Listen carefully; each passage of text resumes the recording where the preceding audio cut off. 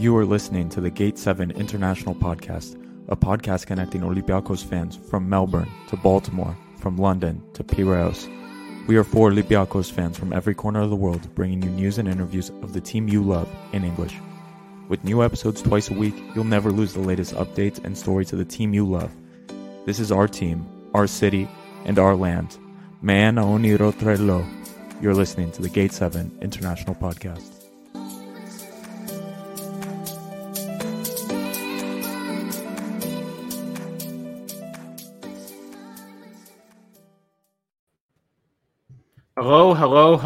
Hello, folks. How are we doing? Welcome to Gate 7 International, your official English source for all things Olympiacos FC by the fans for the fans.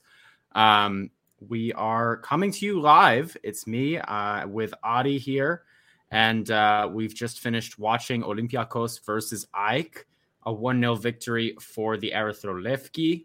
Jan and Vila helping us get 3 points there in the end. Thanks to everybody who's here. Before we get started, we want to remind everybody to subscribe to us because it helps us spread our message of loving Olympiacos across the world. If you subscribe, it should allow you to send as many messages as you like in the chat. It's completely free. It takes 2 seconds, and you can unsubscribe anytime you want. So if you haven't done so already, everybody, we would really, really appreciate that. Thank you so much. Adi, what have you got for us to start off here? Just a couple of quick housekeeping items, boys and girls. Olympiacos DC, it is the spring season. The year is beginning for them, and they are looking for some sponsors, jersey sponsors for the academy teams. So if anyone is interested in sponsoring an academy team, please reach out to us. You can email all of us directly at gate7intl@gmail.com. And we will forward all of that over to the guys there, Harry, Kara, George, if you remember the interview, and Philip Vonk, who is the technical director. Just so you guys know, they also run a nonprofit. It's called the Olympiacos DC Foundation. Part of the sponsorship program that they do, where they try to get these jersey sponsors, is to help pay the registration fees and for equipment for some of these kids that can't afford them.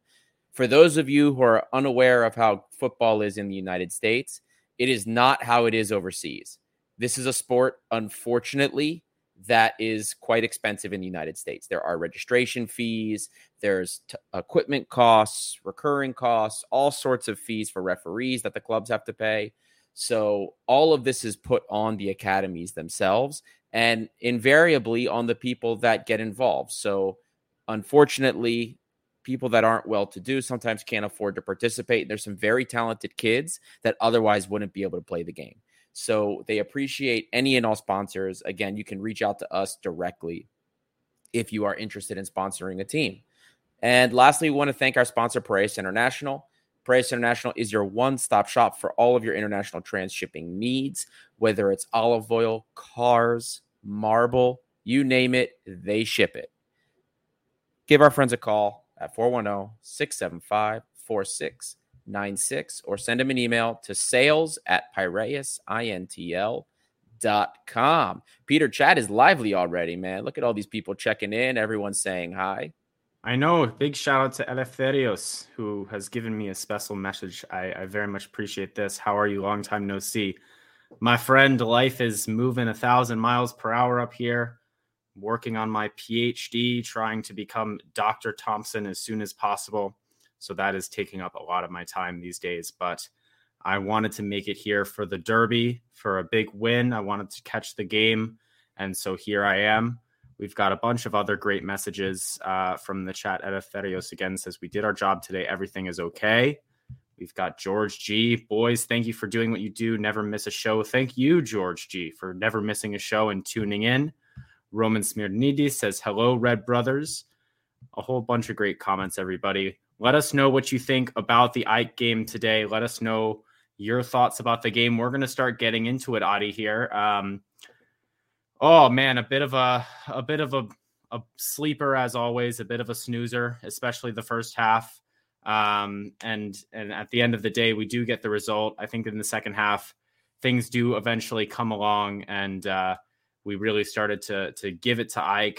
Luckily, they weren't super clinical either in the chances that they did get. Once again, Vaclik did pretty much everything he needed to do. The nerviest moment of the entire game was that near own goal, which to me looked like a miscommunication between Vaclik and Manolas.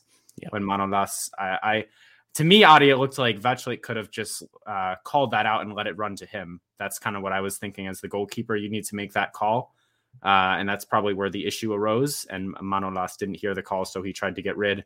And it's a difficult ball to get rid of. And so eventually nearly went in the back of our own net. But yeah, I guess we have Ahmed Hassan. Legend. We've never criticized you on the show here, Hassan. Never would we do that. Thought I may have been needed in the 90th minute. We could have used Hassan a few times this year, Adi. I hate to say it, but it's true. What do we think? What's your thoughts on the game, Adi? First, man, I love these parody accounts that pop on here. It started with Pedro more Martins. Parody accounts. If we can get like the whole squad in here.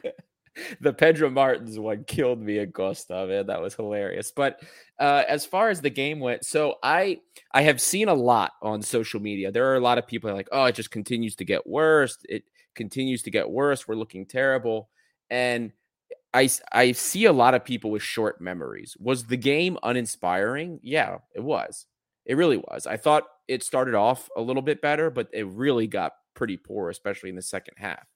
But this was not worse than our first meeting against AEK. If you guys remember, we didn't even complete 200 passes against AEK the first time we played against them. We were dominated completely in that game.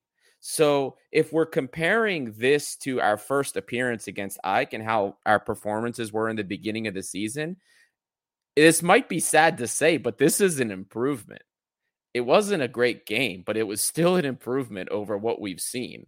We just have some short memories and it's still ugly to watch. So we're still upset about it. But look, we got the job done. 1-0. Great work by M'Vila to not only get the shot, but get the rebound off of that too. And if you saw the replay, he didn't make a clean hit on the shot, and then the rebound hit his shin too. So whatever, we'll take it. And Sintotas looked like he was gonna give Jan M'Vila a hug on the rebound for a bit there as well. He came out with the arms out, and he kind of just ran into M'Vila. I have a couple other shout outs, Adi, that I kind of want to give, and then in the chat, let me know if you agree with me or what, and then Adi can give his perspective as well. But aside from that little blip with Manolas, which once again I think is more the goalkeeper's responsibility than Manolas, but I think the center backs were really strong today in defense. Yes. Socrates and Manolas. AEK were actually getting out in the counter, it seemed, quite a bit, Adi. And they have a few dangerous attackers in their team. Levi Garcia is obviously dangerous when he gets the ball, and Amrabat was quite on it for most of the game, especially the second half. He was everywhere, it seemed. And Manolas and Socrates did a really good job recovering and getting back, making those last-ditch tackles, and doing really well in set pieces as well, I think. So they definitely deserve a shout-out. And then his appearance was brief, but also we have to say João Carvalho. We saw him against, I guess, Panathinaikos, was it, in the Cup? Yep. And, we saw some good things, but this is a Panathinaikos, and it was in a rotated team. But today we did see a few more promising bits from Carvalho when he came on. Only a 10-minute appearance, of course, but hopefully we do see more of him in the league here, Adi. I definitely want to see more of him. Absolutely. I do too. And more on your point with the center backs, so many final balls they stopped. Manolas, Socrates. I mean, when the wing backs were getting caught further forward, these guys were able to make it back. Everyone says how slow they are, but they look pretty good to me, stopping all of those final balls. And all of that kind of highlighted to me something that we're all going to be worried about against Atalanta, which is how vulnerable this team is in transition. It is bad. I mean, Bouchalakis, we've talked about, has been our best defensive-oriented midfielder. But even when he was in the field in this 4-3-3 setup, which is something we're going to talk about later, we saw how bad it was in transition. You know, with a bad pass here, or when I got in strive and really made progression with one quick 2-touch ball, we were in trouble. I mean, the lanes just opened up. And this is for a couple of reasons. One, Yann M'Vila can't track back like he used to, which is why he sits anchored back because he's slower. Madi's been on the defensive side of things just not there. He was better, I think, going forward a little bit because he was pushed out a little bit wider, it seemed, especially towards the end of the first half. But, man, it's, that's going to be scary because Atalanta, that team in transition is really good. And on the defensive side of things, we're really not. So if we're going to pay, it's probably going to be in that area of the field. As far as Carvalho goes, Carvalho he's had a couple of great touches. I think it was just also wonderful when he first came on the field, just a lovely nutmeg and draws the yellow card within literally 30 seconds of being on the field, doing that to Rota. I mean, that type of creativity is what we really, really, really needed. But in the end, actually, there's a comment here from Kevin Milaras that kind of captures how I feel. Okay, accept this all-for performance because this is a really important win for the championship. It did keep us ahead, or it kept our lead in the top of the table. But this dude that is considered as a football, he has green hair, parentheses, needs to be executed. Maybe that's a bit harsh, but I'm not going to go that far. But yeah, he's pretty tragic. But we did see a glimpse of like what we got him for, right? He had a couple of those run-ins behind the defender. He didn't make the most of the opportunities he got, but that's what we've been hoping to get with him. We've got Henry himself in the chat. He's responding to the doubters. He said, if they let me keep the green hair, I put that one in the net. Adi, I'm not willing to make that sacrifice, to be honest with you. If like the green hair is not, it's not negotiable for me, no matter what. I can't have that. Oh my goodness. Yeah, well, I mean, there's a bunch of comments coming in here. We have Lambro in here with his fullback slander, as to be expected. I mean, Lambro's right, but we don't need to talk about this. We talk about it all the time. What else is there to say with the fullbacks? They're not very good.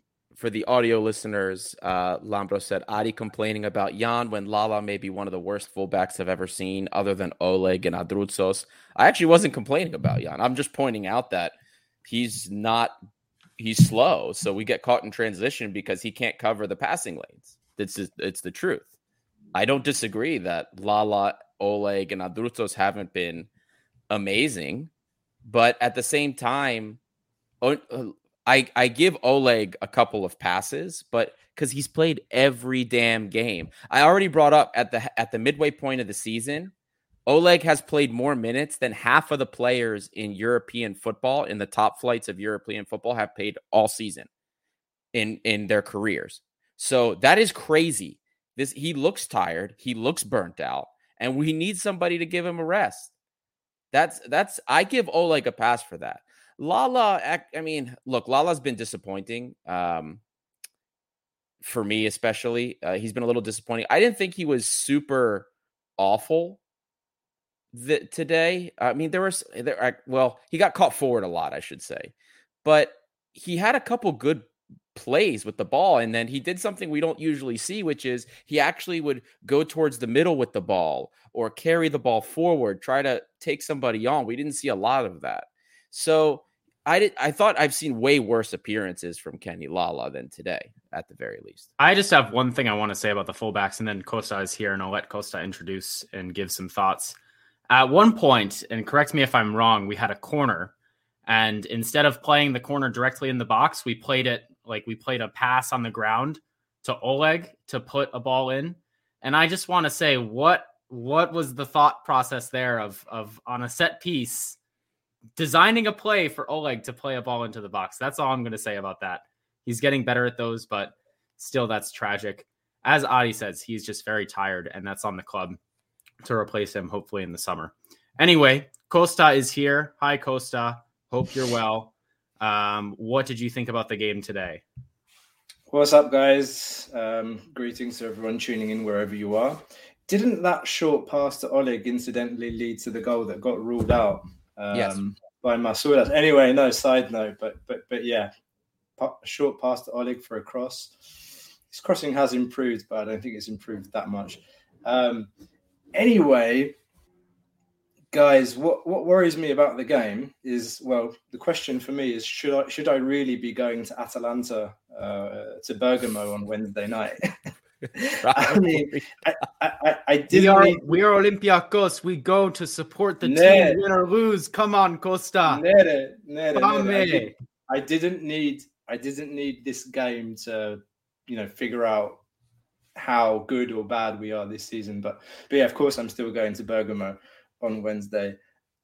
Honestly, what worries me most about the game is that I think the lineup that we went out with is what we'll see on Wednesday. We had no width. There was, no wings on the pitch lane. Sorry if you've talked about this a lot already. I didn't have a chance to listen before I tuned in. But you look at Masouras, and Masouras isn't an out-and-out winger. He's more of a second striker, likes to poke in the box, can't play one-on-one. We know what he's good at and what he's less good at. And then on the other hand, you had Aguibou, who, for me personally, I've never really liked him when he's played out on the wing. I like to see him more in the centre, kind of in a freer role. And then just, from Oleg, he's been poor. Let's just say he's been poor since January. He's been run into the ground. We've said it many times over. And then I think that Lala was actually our best player the first 20, 25 minutes, and Bouchalakis as well. Anything positive that we did in the first half, there was that pass through with his right foot to Madi for the strike that hit the bar. That was from a right-footed pass by Bouchalakis. And then there was another reverse pass that he played in. So he had his moments. He had his good moments today, Bouchalakis. He also had those moments when he got caught in possession, and then they had dangerous breaks. Yeah. And also, guys, he changed the system to 4-2-3-1 in the second half, and it wasn't better. We saw the same kind of weaknesses and frailties where we get exposed in transition. And had it not been for Manolas and Socrates, good defending, it could have gone bad for us. But in the end, it's a 1-0 win, a goal from a set piece. I'm very happy to see Yann Villar get on the score sheet. I think that will do good things for it to boost his confidence even more going into the game on Thursday. Those are my initial kind of reactions to what I saw. But yeah, no wings. And how do you expect to break a team down like AEK if you've got no wingers on the pitch? There's no width. And we knew that AEK was going to do that. If anyone was following pre-match to this game, everyone was expecting a rout, 3, 4, 5 goals. The AEK journalists were crying on the radio and on Sport 24, whatever you watch or listen to. They were saying they were very scared about this game. And I thought AEK did all right. Like that front three, they looked dangerous. And I think Amrabat was the best player on the pitch. Yep. To be honest. 100%. He was everywhere. I know Pedro Martins in the post-match gave props to 3 players. Amrabat obviously was one of them. Karim Manzarifard was another, and Levi Garcia was the third. Levi Garcia, he always looks dangerous when he's on the ball, but so many times he holds it too long. I was actually getting thankful towards the end of the game every time he would get it, because he wouldn't just release the ball after he made space and beat his first guy. He had to go to the next one, then the next one. And it made me feel more comfortable, because that was his modus operandi for the game, was just dribble as much as he could to try and beat everybody. So I wasn't quite as impressed with Levi Garcia, because I thought he was doing us more favors than anything else. But yeah, Amrabat was just tearing us apart. He was a great get for them. I mean, he played really well today. Very, very class player. If they have any, he's definitely one of them. Wait, can I ask like a dumb question? Well, not a dumb question, but just like an off-topic question, because this Sure. is my role on the podcast. I'm not going to say anything serious, guys. Come on. Zuber has Greek letters on his jersey. Yes, I always he notice does. this when the non-Greek players have the Greek. What is his connection? Does anyone know like why this is? Just like just love Ike that much? Like, because it was already like a sort of a surprise move to see him go to Ike. Does anyone know in the chat? Anyone know? Like maybe he has a Greek wife or something. I searched Instagram and couldn't find anything. It's just the branding thing from the kit out the outfitter. We used to do it some years ago for everyone as well, not just the Greeks. Foreign players okay. too. In the Greek league, when we played in Greece, all the letters were Greek, and then when we played in Europe, they were all foreign. Like English, sorry. We got a comment here from DG14. I don't know if you agree, but at least for me, the tempo of the team is painfully slow, no urgency whatsoever. I am very afraid that when Atalanta puts the tempo, we'll be running around like headless chickens. Well, DG, you're actually 100% right. When we've talked about the match tempo before, or at least I have in some of the games, it has been very low. Our season average is under 4 passes per possession. It's really bad. When you look at how we used to play in like the first and second season of Pedro Martins, and I think even the third season too, like it's all 5 or 6. So that means like every time we get the ball, we complete at least 5 or 6 passes before we lose it, on average. Some are more, some are less. But this season, it's like 3. It's under 4. It's like 3.7. That's really bad, guys. It's not a good look. So you're 100% right.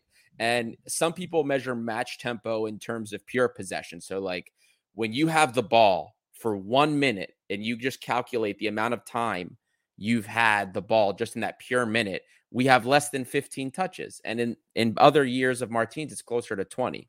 It's very noticeable. So yeah, you're 100% right. I see Fortunis complaint. He's in the chat now too. They showed Fortunis on the camera today. That was one of the highlights of the game for me, in like his tracksuit or whatever. Yeah, come back, Costa. We miss you. Yeah, that would be nice. It would be nice to get him back for sure. But while he's not here, and Lambro actually brings this up, is Joao Carvalho the answer to some of our problems, or am I insane? No, you're not insane. Actually, Costa and I were talking about it in WhatsApp during the game before he was subbed on. He needs to come on. We need somebody with creativity. And then the guy comes on. Peter and I talked about this right in the opening of the segment. Nutmegs Rota, makes him look stupid, gets a yellow card, and was involved in a couple of the plays that led to some great opportunities going down the wing. So Carvalho definitely has some talent and some things that we can really, really use. I will say that. And if he keeps playing like this, he really should see field time. I think we're kicking ourselves because he's not on the UEFA list at this moment. But if we go through, we can put him on. We get another change. I thought we only had the one change. I think after the next round, we can make another change. I might be wrong. If somebody wants to correct me, feel free. But I have a feeling that you can make changes if you qualify. Yeah. But I'll check on that. But I mean, I saw enough in the cup game for as long as he was on the pitch. There's nobody on this squad that can do what he does. Fortunis when he's well, but there's maybe something even more there. The lad just sees things happening so quickly, like a million times faster than anybody on the pitch.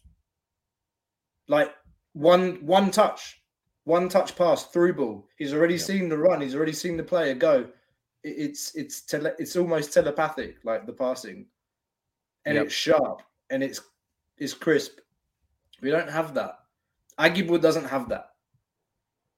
The decision making and the maturity isn't there yet for him. He's got other qualities that Joao Carvalho doesn't have, like the aggression, the ability to win the ball back, to make interceptions, to get into a challenge. But to pick a pass and see things, we were saying on the chat, we just said, like Labro said, are we insane? Like, are we the only ones that can that think Carvalho needs to come on, even though we've seen so little, we've seen so much. Does that make sense? Yep. Yeah, I agree with you. Also, I have an answer for you, Costa. It looks like you cannot. Oh, we can only make changes from the B list, and that's it. So that's all we can do. So bollocks. Again, I just went through a couple of things here. I went onto the UEFA official page, and I don't see anything. But yeah, as of right now, it looks like the only changes that can be made now are from like the B list and the A list. That's the only other changes that can be made. We can't register any new players directly on the UEFA list. So unfortunately, we're kind of stuck there. There's a couple other comments here. Oh, wait, I think you just touched on that. There was another one I actually meant to touch on. From DG14, I'm not that worried about Carvalho in Europe because anyway, he's not ready to play more than 30 minutes at most on Thursday. And unfortunately, I don't think we'll play many more games after that. Well, this is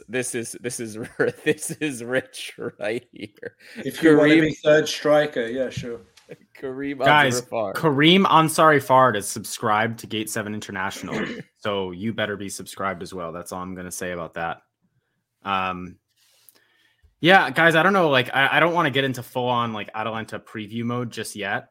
But maybe, and I didn't get to talk about the Panetolikos game. So one thing I kind of just want to bring up, or one player I kind of just want to bring up, is it like, once again, we'll use the word insane. Is it insane that I want to see Solis in maybe not the derbies, but like starting league games a bit more frequently? Like, is that something that, am I alone in that? Like, I really enjoyed his intensity and urgency against Panetolikos, and we were having a few problems in midfield, and he certainly has quite a bit of physicality. Any thoughts about that, Adi, Costa, chat?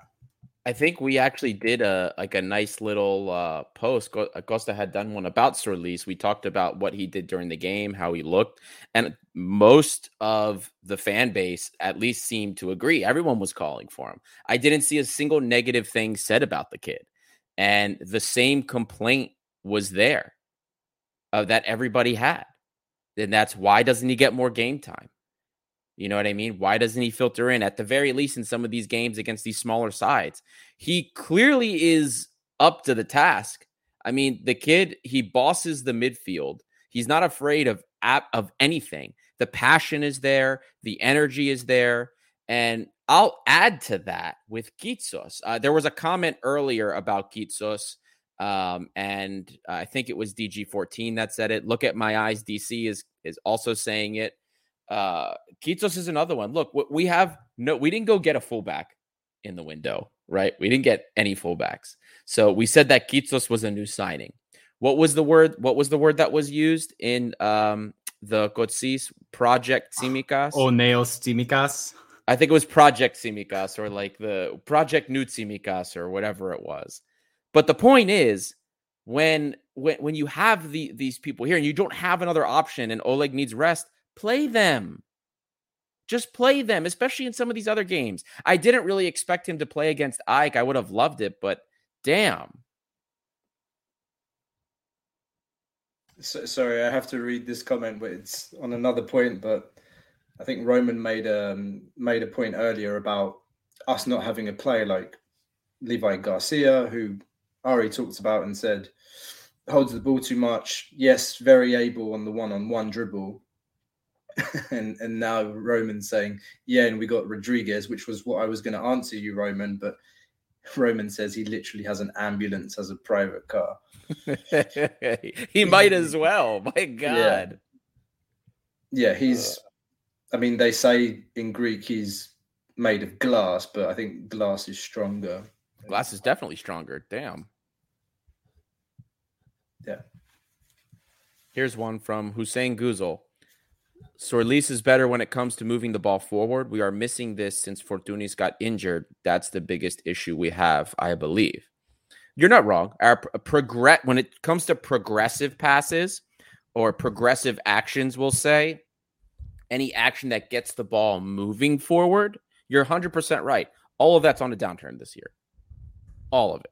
So anybody that can help us progress the ball forward and actually help make meaningful actions forward, I'm all aboard for that. And Sorlis is one of those things that helps in that. So I 100% agree with that sentiment. I talked about Sorlis a lot after the cup game. For those of you that followed my solo session, I guess maybe today it was a case of playing BAUK in the second division, and they wanted some of those players there for that game. I watched bits of it because it was hard to watch. It was not a good game, and he didn't stand out. I think with better players around him, for sure. But yeah, of course, we'd like to see more of it. The passion, and like a lot of the comments are saying, he can take the ball forward. He's shown much improvement in terms of holding onto the ball. And some of the flicks that we saw the other day as well in the cup, it's just like confidence. So playing in the B teams, actually, it's done what they wanted, which is these players to get games against men and build confidence. So yeah, are we going to see it this season? I wonder. Maybe in the playoffs. Well, guys, any points before we move on to man of the match and coach's grade for today? When we've got a bit about Atalanta as well. Cristiano's with us now. The GOAT. Let's go. Jesus. Cristiano, you're struggling a bit over at Man United. Do you want to come play for a real club that's going to win trophies? We've got a spot for you. You're going to have to take a real big pay cut, but I mean, it's worth it. Have you seen the views in Glifada? I don't know, just something to consider, big man. Anyway, there's a not really on the Ike post match, but here's a random comment from Thomas Saw. Man, that's Isn't this the guy that hit his girlfriend or something? Yeah, okay. Guys, stop fucking joking about that stuff. Like, genuinely, gonna be serious. Like, that's not something to be joking about, guys. Let's move on. Man of the match for me. I almost want to say Carvalho in 10 minutes doing quite a few good things, but I can't give him man of the match for 10 minutes.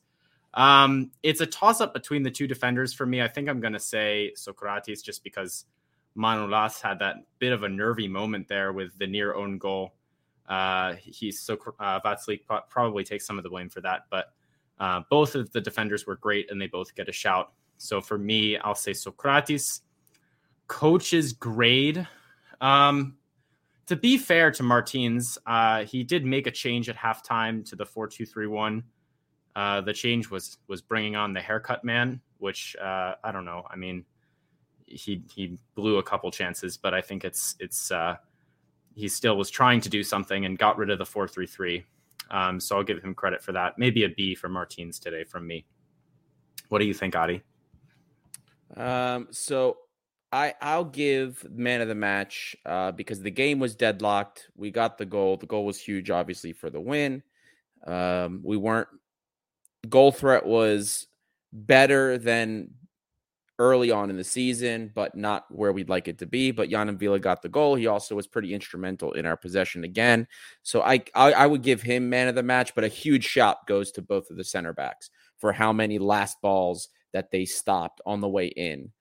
Covering for our wing backs who would get caught forward, especially Kenny Lala in the second half. So those are my two shouts, but it'll go to, for me, 100%. It'll go to Yann M'Vila. And then my coach's grade, I wasn't thrilled when I saw the 4-3-3, but and I know this is something we're going to discuss for pre-match, but I was understanding because personally, I believe that we're probably going to use that in Europe. That's how we're going to line up against Atalanta. So I understood why.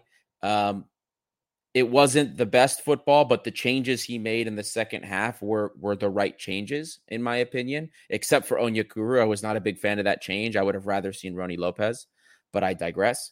So I'm going to give him a B+, and that'll be where I stand on coach's grade. Costa.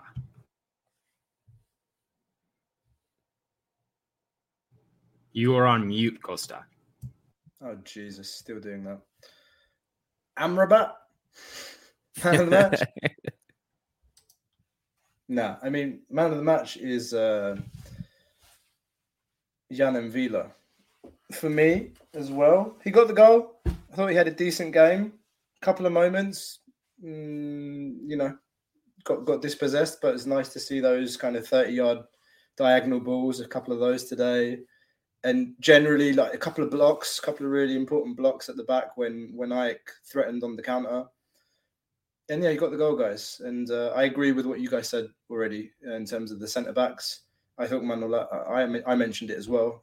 Manolas and Socrates, good game, apart from that one moment of miscommunication where you're just thinking, what the hell are you doing? Because the keeper was coming out and you just didn't need to do that. That could have ended bad. So coach's grades, B- for me. It's hard because I just don't think there's anything that the manager can fix now this season. He's not the type of manager that makes drastic changes, and the longer he stays in Greece, the more he's going to get into that kind of Greek mentality and Olympiacos mentality of, all right, just make sure we get the result. So I understand that the setup that he put out, the 4-3-3, was exactly employed because he wanted to keep things tight. And it's not what we like to see as Olympiacos fans, to sit back and hit on the counter. But that could work against Atalanta, or that's what he's hoping. Let's see. I'm not really impressed. And the change at halftime, it made sense in that we needed a winger to come on, and we've paid 5 million for this guy, and you're just thinking, come on, surely one day he's gonna do something. And when he had that one-on-one, he pissed it down the toilet. So, B- for Martins for me. Well, guys, a couple more questions quickly. We've got Muscarius asking, are we just going to ignore that Martins cuts off Ronnie Lopez, who's evidently trying, had 2 assists last game, and instead keeps playing Henry? Really? I mean, you guys, we can offer a quick thought on this. My personal take is Henry tracks back, he defends, and that's why Martins likes him. There are things that we do not know about that are going on in training that we cannot see that are probably motivating this choice. Maybe the fact that Henry was bought for 5 million euros also motivates this choice, but I'm not really particularly surprised by the fact that we're seeing Onyekuru more, given what we know about Martins. I don't know if you guys have any points about this. I am equally as annoyed because since December, Ronnie Lopez has not seen a lot of time, but he's got 2 goals and 3 assists in that short time frame. It's been, I think it's 4 starts he's had since December 1st. So if I'm counting correctly, maybe 4, maybe 5 starts, 2 goals, 3 assists, and we haven't gotten even close to that from Henry. So yeah, I'm equally as annoyed. Well, guys, we've got a short segment for Atalanta coming up. We're just going to talk about tactics a bit. And the reason we're going to keep it short today is because we do have more coming out. We can't announce exactly what and when just yet, but if you subscribe and then also you make sure to hit that notification bell on YouTube as well, that will allow you to know when we are going live, when we've uploaded a video, and that'll keep you on pace, as they say, with all of our content, because we're going to dive into Atalanta. We're going to learn all about their team. We're going to learn how to beat them, how to get a result. And that will be coming up in the coming days before the game. So make sure to subscribe and keep your eyes on our channel to see when that is coming out. But quickly now, Adi sort of teased it earlier. We've got this Atalanta game coming up. And obviously, we're going to have a lot of defending to do, and we're probably not going to be getting a whole lot of possession in this game. So, Adi, what do you think that we should do in terms of formation? Not necessarily players, but just how do you think we should line up? I know Costa mentioned at the beginning 4-3-3. This seems like the lineup that we're going to see against Atalanta in the midweek. Adi, what do you think of that?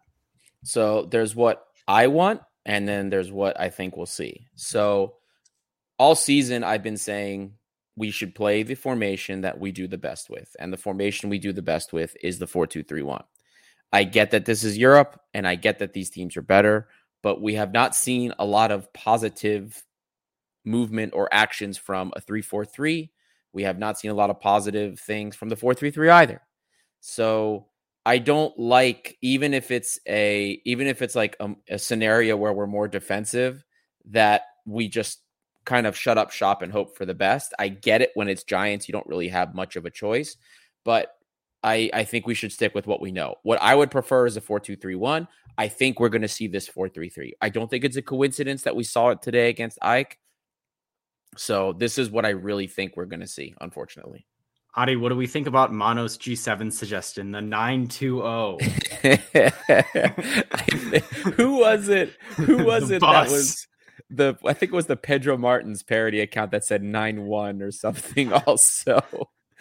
Yeah, look, I mean, if this were Atalanta playing at their peak, I'd say there's probably nothing we could do. They're just going to destroy us, but they're not playing as well.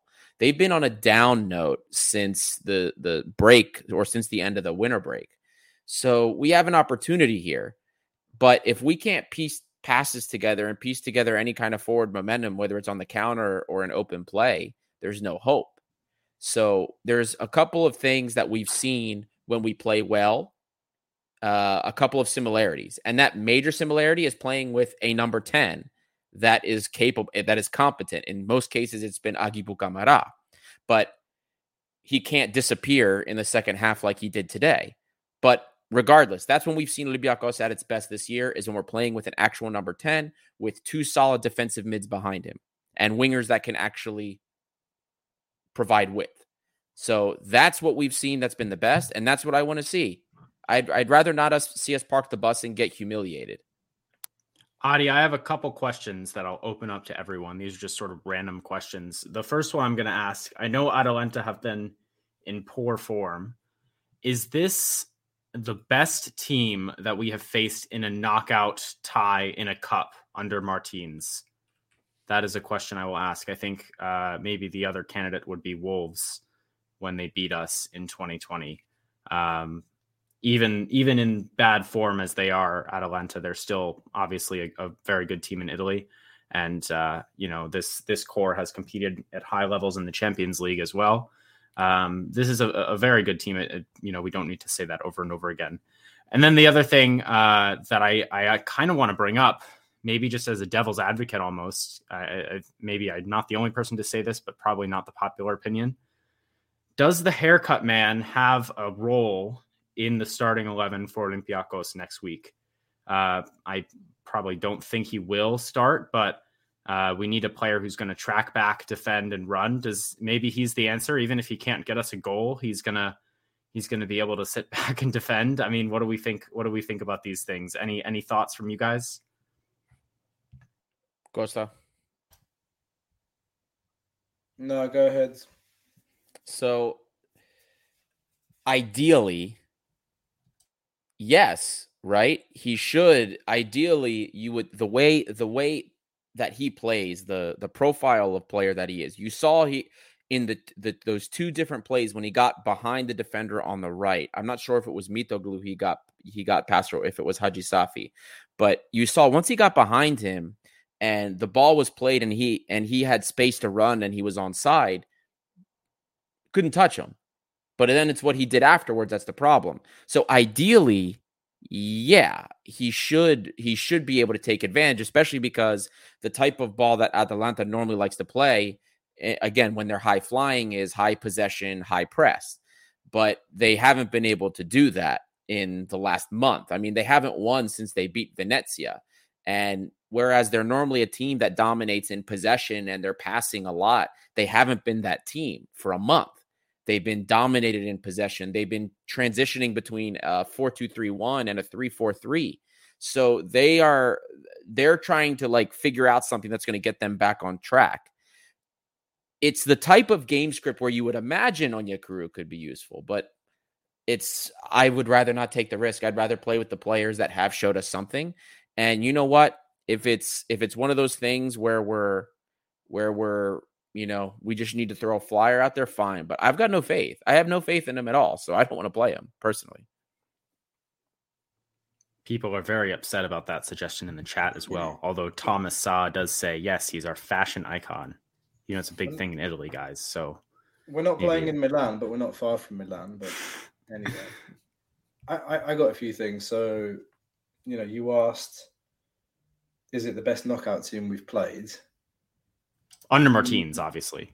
Under Martins, they've got problems since January. What is it? Ilicic is going through things, depression. Not going to go into that more, but that's very serious, obviously. And I don't believe he's, in contention. And then Zapata is out for 5 months, I read. And generally, it's not looking good for them. I saw somebody in the chat was following the Juve game, and that's what I was trying to look for all this time. I've had my head down trying to find out what's going on in that game. It's tied 0-0 and like halfway through the second half, last I checked. Yeah, still 0-0, 73rd minute. So they're coming off the back of a big game against Juventus as well. Anything can happen in Europe, guys. I know they've been poor since January, and it's different. They can, as they say in Greek, they can change things on Thursday. It's a different competition. Everyone's watching. That's motivating for them. It should be motivating for us. That's what we can hope for, really, in terms of seeing something better on Thursday, is that the players, their ego responds, says, all right, I'm not playing low-tempo football in Greece. And Jan M'Vila alluded to this in his post-match comments. And he said, Italian teams are tough. They're aggressive. It's going to be one of those games. The tempo is going to be higher. It's going to be an up and down match. The players need to be determined.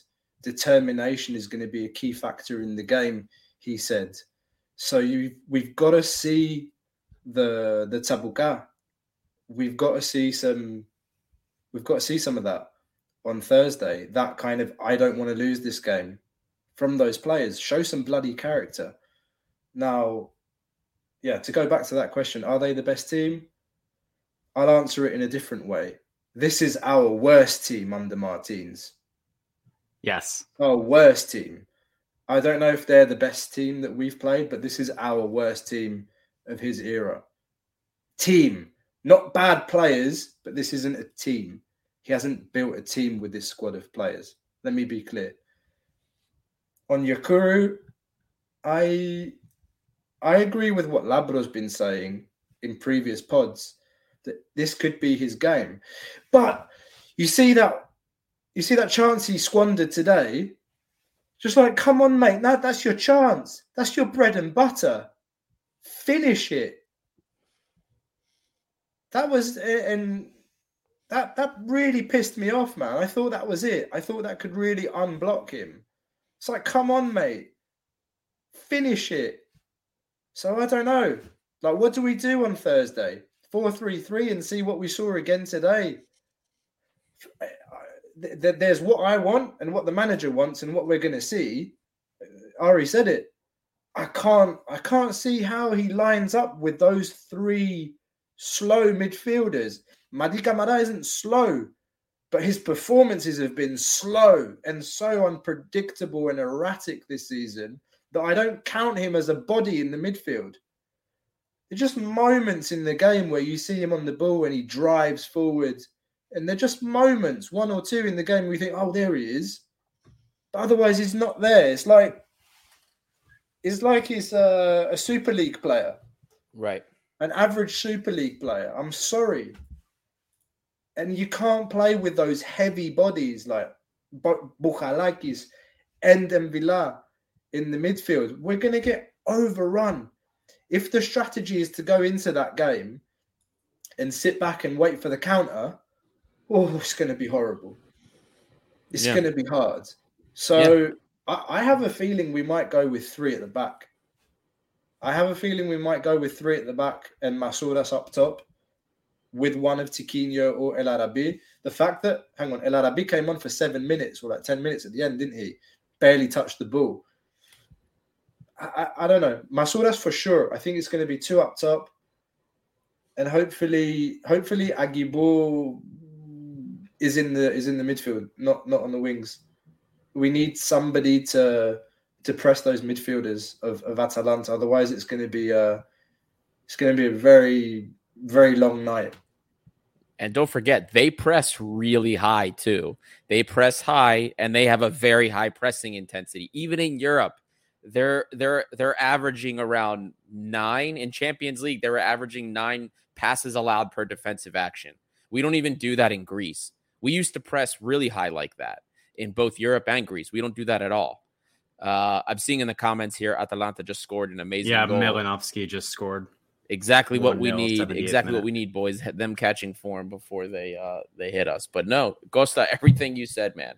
Plus, they're going to be pressing us high, and it's not like we've really done well when we're pressed high or pressed at all, because we can barely connect passes and we're not moving around a lot in open space. So, color me worried.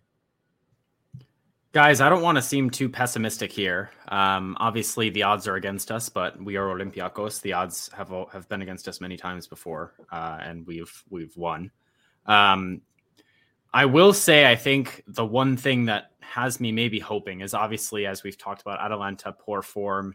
They're not going to be, they haven't been putting 4 or 5 goals on teams the way that they had been doing previous years. That used to be their knack, is scoring all these goals. And as Costa mentioned, 2 of their biggest attacking players are going to be missing, Zapata and Ilicic. We also have a very, very good goalkeeper in Vaclik that really inspires a lot of confidence in me. He's an amazing shot stopper with great reflexes. And that might be just that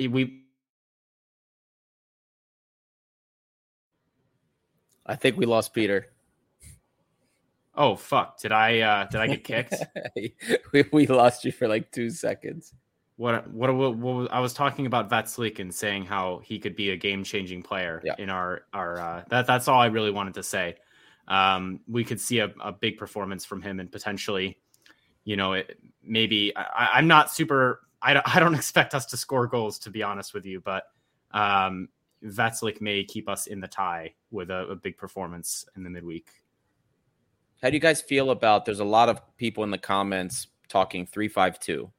3-5-2 and Masouras, one of the individuals up top. That's what Costa said. That's what I said. But again, you're relying on Oleg and Kenny to have the match of their lives, unless Pedro Martins does a masterclass and puts Androutos at right back, and Androutos has the game of his life and then gets sold for 5 to 10 million at the end of the year. That would be amazing. But Atalanta buy him. Big business. Big business. And Aguibu is going to have to be playing amazing box to box also for that to work too. Don't forget. So, and I guess you would have to, but see, so here's the thing then. So if you run 3-5-2 and Masouras is in that front too, do you go with Tiquinho to start, or then do you go with El Arabi? Who's your rhythm striker? Well, so it's right now I'd say it's Tiquinho, right? But if you're in a position where you're playing a deep 3-5-2, it would probably be a mid block again, like we did against Fenerbahce. You need one of those forwards, not exactly like Big Little, but you have, like a 4-4-2 Big Little, but you need one of them to be a playmaker, a producer. And Masouras isn't really that. So, and neither is Tiquinho for that matter, but El Arabi is. When his hold-up play is good, when it's good, then he can do that in spades. And unfortunately, it hasn't been very consistent this season. That was him today with the ball to Henry, and then Henry fucked the chance, right? That was a great pass. Yep. Guys, I think we need El Arabi. I don't know if Martins will do it. I know, as Costa had mentioned earlier, he didn't play today. Maybe that was, you could interpret that different ways maybe, but guys, this is the guy. This is the killer. We need El Arabi in this game. He's the one who's going to he shows up for these games, guys. Like, I think we need to start him. Yeah, that's my opinion. What about El Arabi and Tiquinho in a 3-5-2? Have we seen that this year? I mean, who's going to give them the ball if it's one of them and we play a 3-5-2? Who's going to deliver? Like, you know that Tiquinho wants the ball into feet or like high in the air. He's good at hold-up play, but who's going to deliver the ball to him? Today, the only one that delivered the ball in was Kenny in the first half at times. Aguibol creatively today was below average for me. I can't really remember him doing much, if anything, today. In the first half. It was just really the first half. Not a lot, especially not with the passing. He had a couple nice dribbles, I remember, but not really the passing. Yeah, and then there's a comment here. Ilios Gashib, Oleg, obviously, with the service. I mean, yeah, he delivered those balls in, but yeah. So when that question that you asked, Costa, going back, who's providing the service? You're asking that if you start El Arabi and Tiquinho up top? Well, one of them, because... Oh, one of them. Because El Arabi can play a ball, right, like he did for Henry, but you wouldn't really... Would you see that in a 3-5-2? Could we start Mathieu with one of them? Could Mathieu be on the pitch somewhere? I feel like he doesn't really have a strong place in a 3-5-2, but I think that's fair. He would provide the creativity we need, but there's not really a spot for him in that formation. He'd be physically dead in 15 minutes. Exactly. Yeah. He'd be super sub. You'd bring him on. He would probably sub on. Yeah. Guys, I mean, like the thing is, this is a big game. This, as we've said, we are not favored at all. And a lot of things are going to have to go very right. So, we're saying all these ifs and stuff like, we have to accept no matter what tactic we pick, a lot of things are going to need to go right. Maybe, like the fullbacks, we might just have to say, Kenny Lala, if you're shit, we're not going to win. You have to go out your only choice. You have to play well. And it's in God's hands, as they say. It's not in Pedro Martin's hands to some degree. But, I mean, I think this is true for any tactic. It's just a matter of we have to hope the players are motivated. The tactics can help, but at the end of the day, we're just going to need the fullbacks to do more than what we've seen from them for most of this year, for me. Yeah. I'm going to go back to that question, and sorry if I'm asking this. That's the same question in a different way, but who's going to play the ball forward?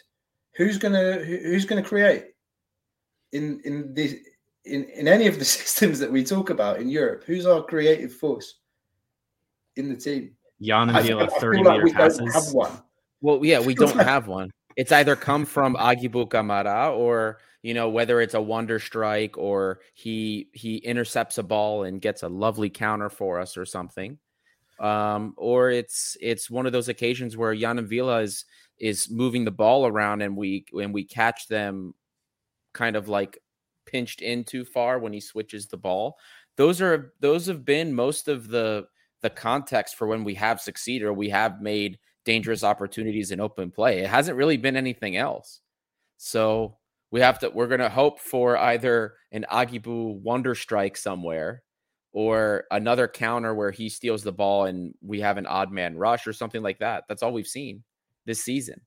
So that's what you're counting on. And he can't you're hoping also that he doesn't disappear for most of the game. Well, folks, any other questions in chat? We are beginning to come up on an hour here. We do have a couple more things we want to bring up. Look at my eyes. DC is watching the Atalanta game, and apparently they're hitting their stride here. It's still 1-0, but they're playing with that energy that we are quite afraid of. This is an interesting comment as well. DG14. The main idea of 3-5-2 is a mid-block, force the ball in the middle and have Aguibol and Madi be really aggressive with interceptions and then a quick counter-attack from there. Yeah. Right. That's what I said. That's what I said earlier. But then do you play Villa or do you drop Bouchalakis? is Pedro Martins going to drop Bouchalakis and not play Yann Villar after today's game? You can't drop Bouchalakis if you want a successful mid block. He's the only one of our midfielders that has the capacity to close lane downs. You can't. So you have to find a. But you need Aguibor and Madi for their more aggressive profile. Right. They've got more legs. They're faster. Right. And then if you play Bouchalakis and Yann Villar, you've got slow legs. Right. This is the conundrum you find yourself in. It is, because tell me with a straight face that if you pick Madi and Villa Aguibou, that you are comfortable, that you think we can actually stop any possession in transition. If you could tell me that with a straight face, then I'm all for it. But if Madi Camara turns into Madi Camara, then yes. The problem is he hasn't been Madi Camara. Yeah. It's a big if. It's a big if. And that's not, here's a really good comment, actually. And part of the reason why our press has been dog shit. From DG14. Another thing is that even when we press, we don't press to force interceptions. We press to force long balls from the opponent's defense and then start our attacks again from the center backs.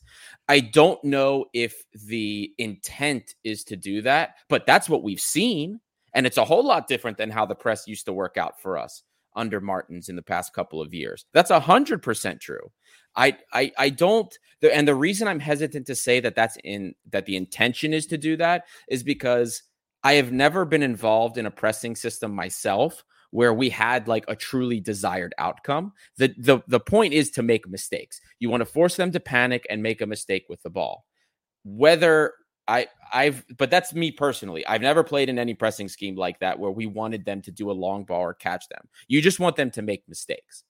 And in this, and the way things have been, maybe because our press hasn't been as intense, maybe because it hasn't been as good, that this is what we've seen.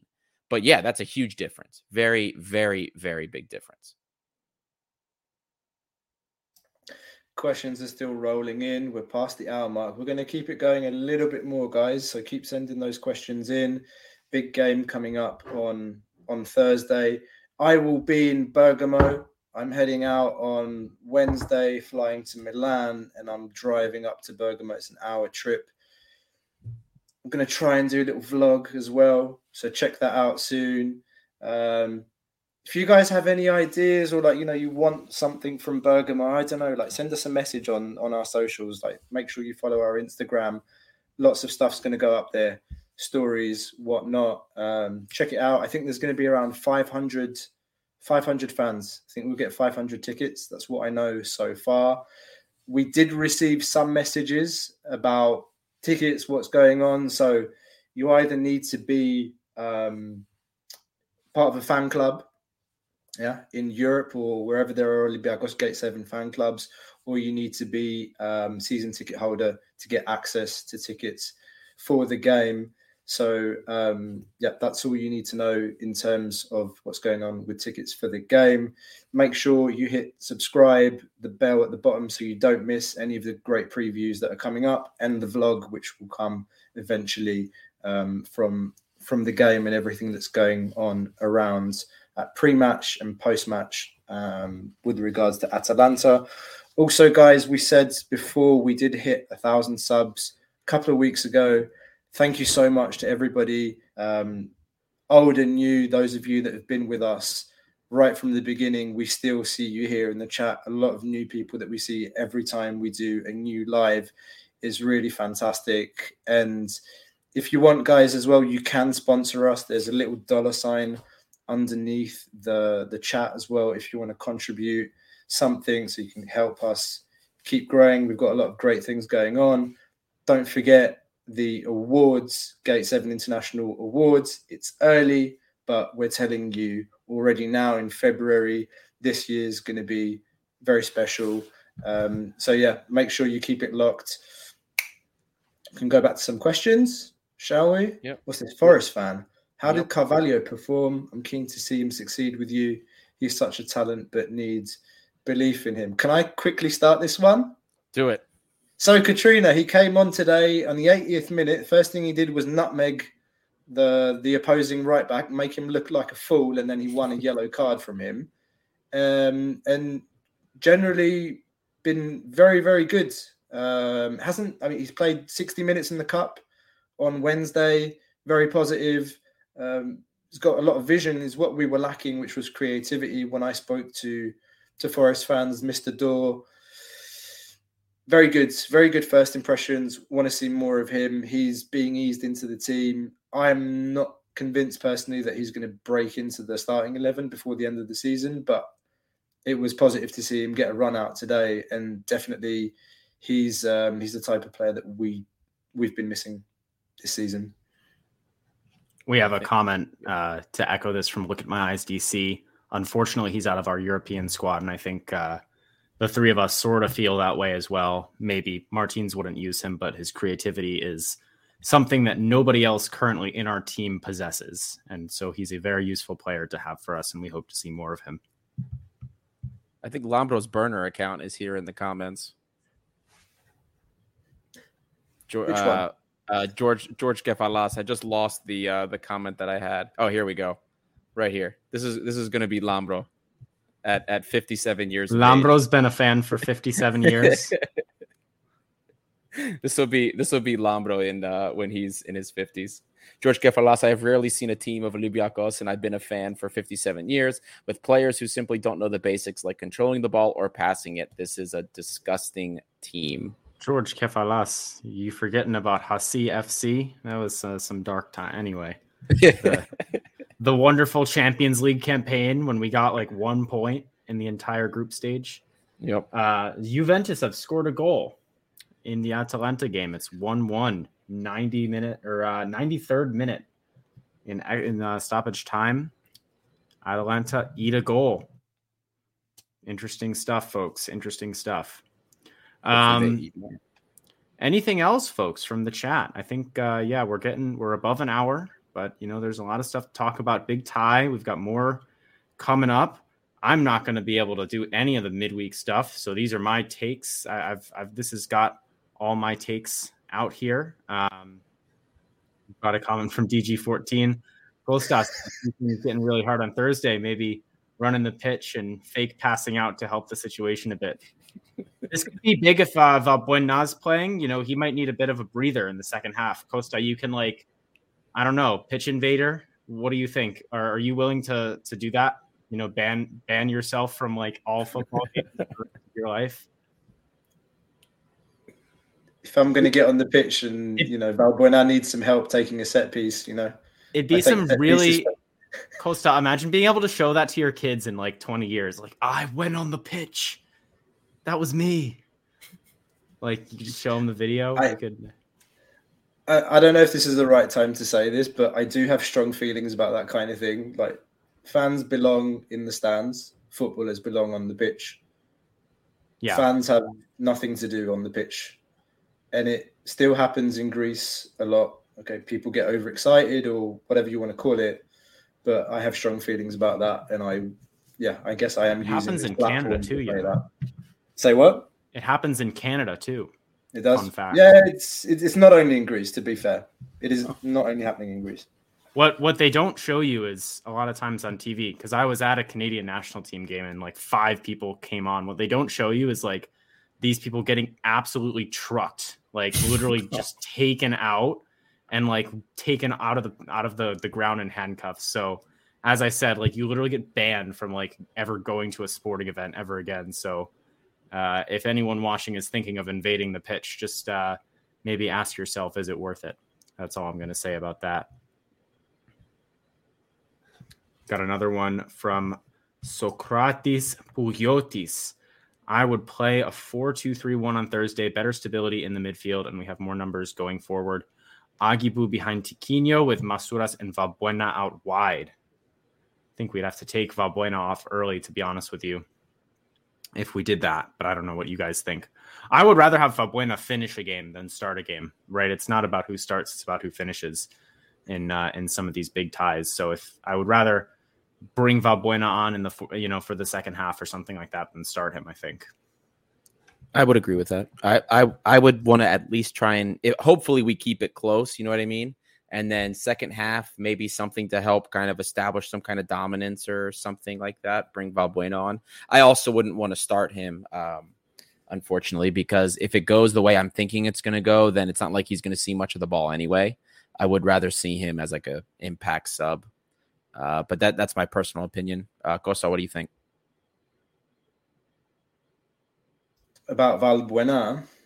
Yeah. Would you start him or impact sub? No, I would absolutely not start him. And frankly, yeah, he can come on and he can take that set piece, but we need to be in a position, or we need to have players on the pitch that can actually get us into their half and win a corner or win a free kick. I just feel that with the tempo that we'll be playing at in Europe, he just can't. I don't know if he can keep up. And if he comes on for like 10 minutes, a player normally needs like at least 5 to 10 minutes or 10 minutes to warm up, like when he's come on as a substitute. And he needs that time in Greece. In Europe, has he even played that much in Europe this season? I don't remember him really featuring in many games. Not since like the qualifiers when like everybody had COVID anyway, right? Yeah.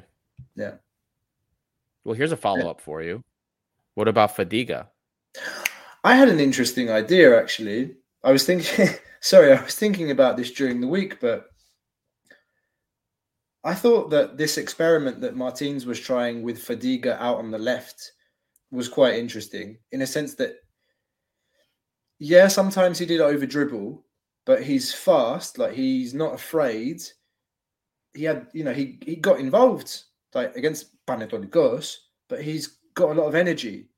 And I liked the fact that he was kind of not really playing as a winger, but he was positioned out there in the formation, but he was playing more as a tucked in left centre mid that received the ball out on the wing and then let the wing back overlap. So I wonder if that might be a kind of ace in his pocket, if that's something that he might dare to try. He's listed, no? Fadiga is, yes. I think we did. He was one of the ones we added on. Manolas, Gary, and Fadiga. I wonder if that might be a surprise on Thursday. And I was thinking about that. I don't know. What do others think in the comments? What do you guys think? I think it could be. I almost think it's a similar situation to Solis in some ways. Like maybe physically, he's very young and obviously there's some concerns there, but effort wise, he's going to give us more effort than honestly any of the first team players, really. He's very aggressive. He's not afraid.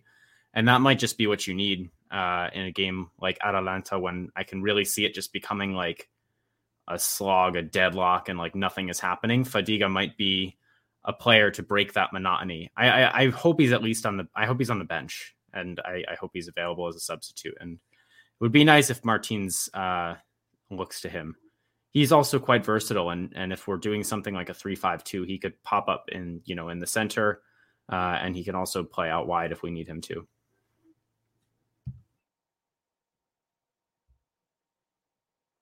Here's one from Viper. In hindsight, would you place Carvalho in the European list for Atalanta? In hindsight, yeah, for Gary.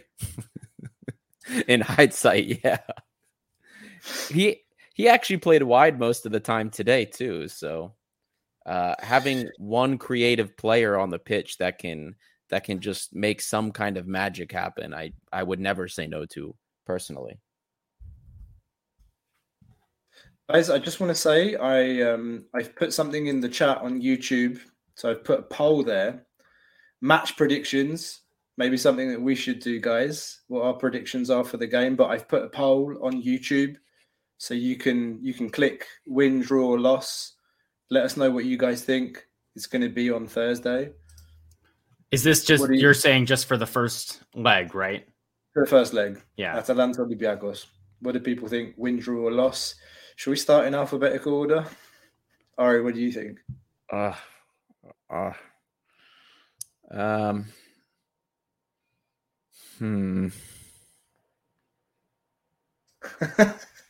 I'm gonna say it's gonna be 2-1 loss. Costa, actually, alphabetical order is you. Sorry. 2-2 draw. We take it back to Bidass. My God, you see us. Who's scoring our goals, Costa? Give us some names. Oh, come on, you want me to be that specific? Aguirre under strike for me. Manolas has got a goal from a corner or a free kick. Henry, the other one. I do think if we score, it's going to be set I got a good one. He's going to dye his hair red. For the game. It's going to change everything. He's going to score a goal. What if he comes out? What if he comes out and his hair is like blue and white? He's like, I was just trying to get my hair like the sky. He's like, Henry, no, we're playing Atalanta this week. Anyway, look at my eyes, DC. Cisse, 2 goals. It would be nice to have Cisse back in the team. We saw him in street clothes today. He's obviously just won a trophy. Big up to Cisse for winning the Africa Cup of Nations. Congratulations to him. My prediction, I'm going to say 2-0 to Atalanta. I don't see us scoring a goal personally. I do think if we do, I think something like Manolas off a corner would be a very likely outcome. But 2-0, I think, to be honest, keeps us in the tie coming back to Greece. And so, I don't think Atalanta are going to put a bunch of goals on our head, to be honest. I think maybe at most 3, but I don't think we're going to concede. I think 2 is probably as many as we'll concede personally. And that keeps us within range coming back to Greece. So we'll see. And remember, no away goals. No more. No more.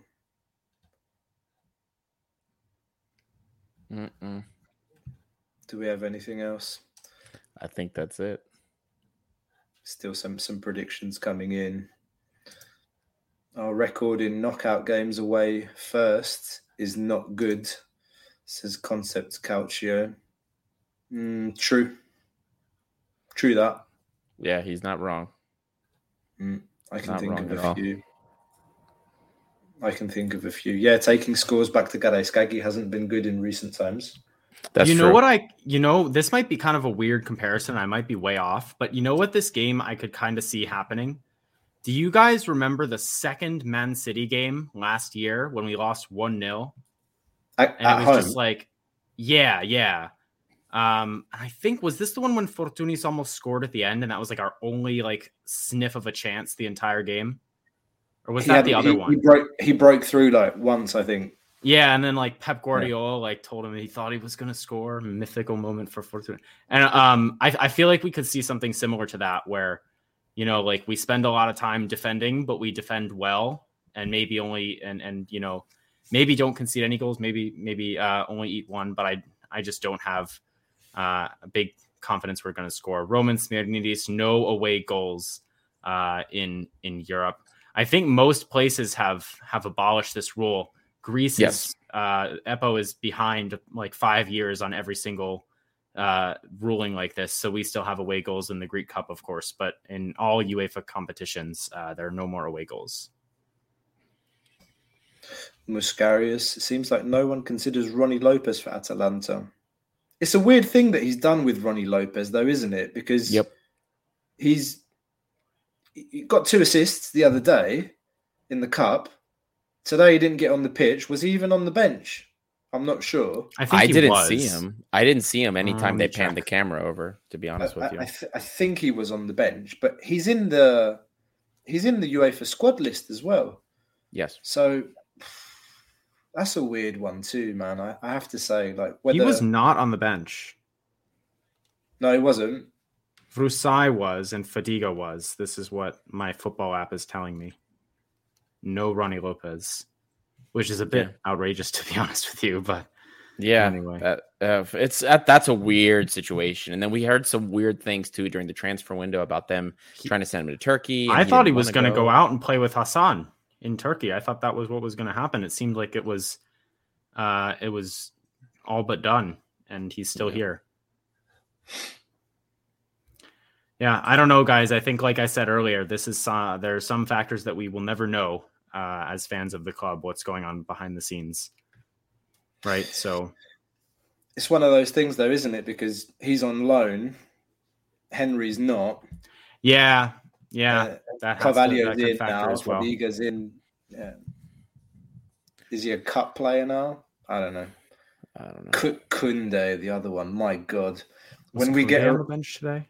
No, he wasn't. Good, he was in the stands. But I mean, guys, I tell you what. At the end of the season, when we do our Gate 7 International Awards, I'm not so sure I would vote Henry Onyekuru as my coat of the season. Parto to Hrunu, right? It would be down to. Oh, okay. Oh, it's a feminine. Okay.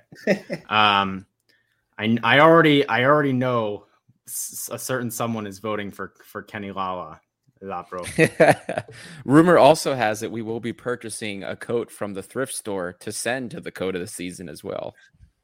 So hey, I'm too broke for that. One of you guys better be the one getting the coat. That's all. We'll be displayed during the award show. We will ship it over to said individual. It'll be their new coat.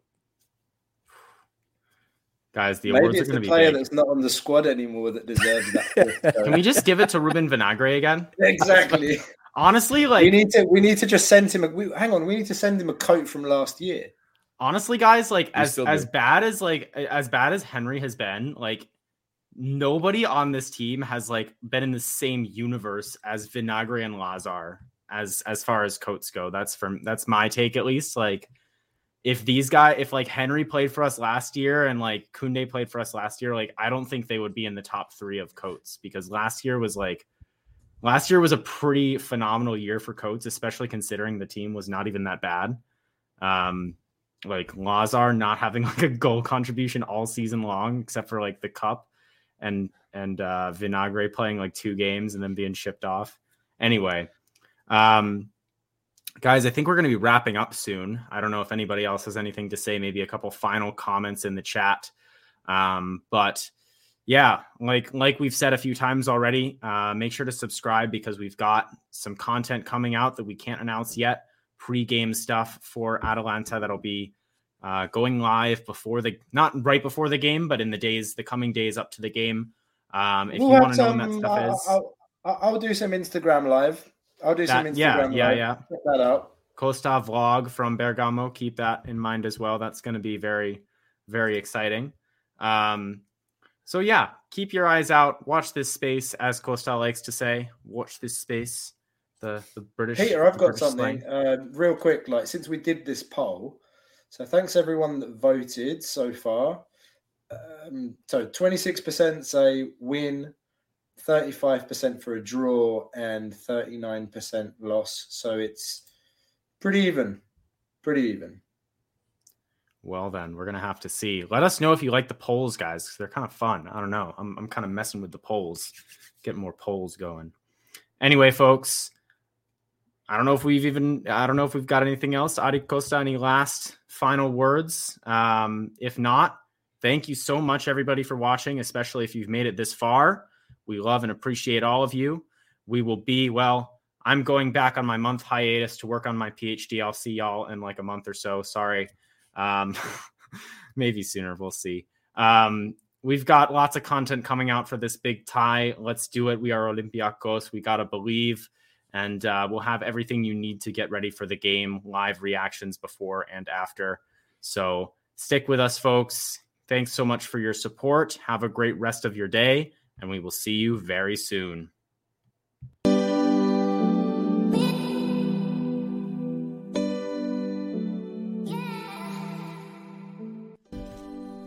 You just listened to an episode of the Gate 7 International Podcast, a podcast connecting Olympiacos fans from Brussels to Tokyo, from Toronto to Geneva. We are 4 Olympiacos fans from every corner of the world, bringing you news and interviews of the team you love in English. With new episodes twice a week, you will never miss out on the latest updates and stories of the team you love. If you liked what you heard, make sure to follow us on social media at Gate7INTL. Give us a subscribe on YouTube, or even leave a review on all our podcast channels. Until next time, this is our team, our city, and our story. Θρύλος είσαι. Στο μυαλό κάτι μαγικό.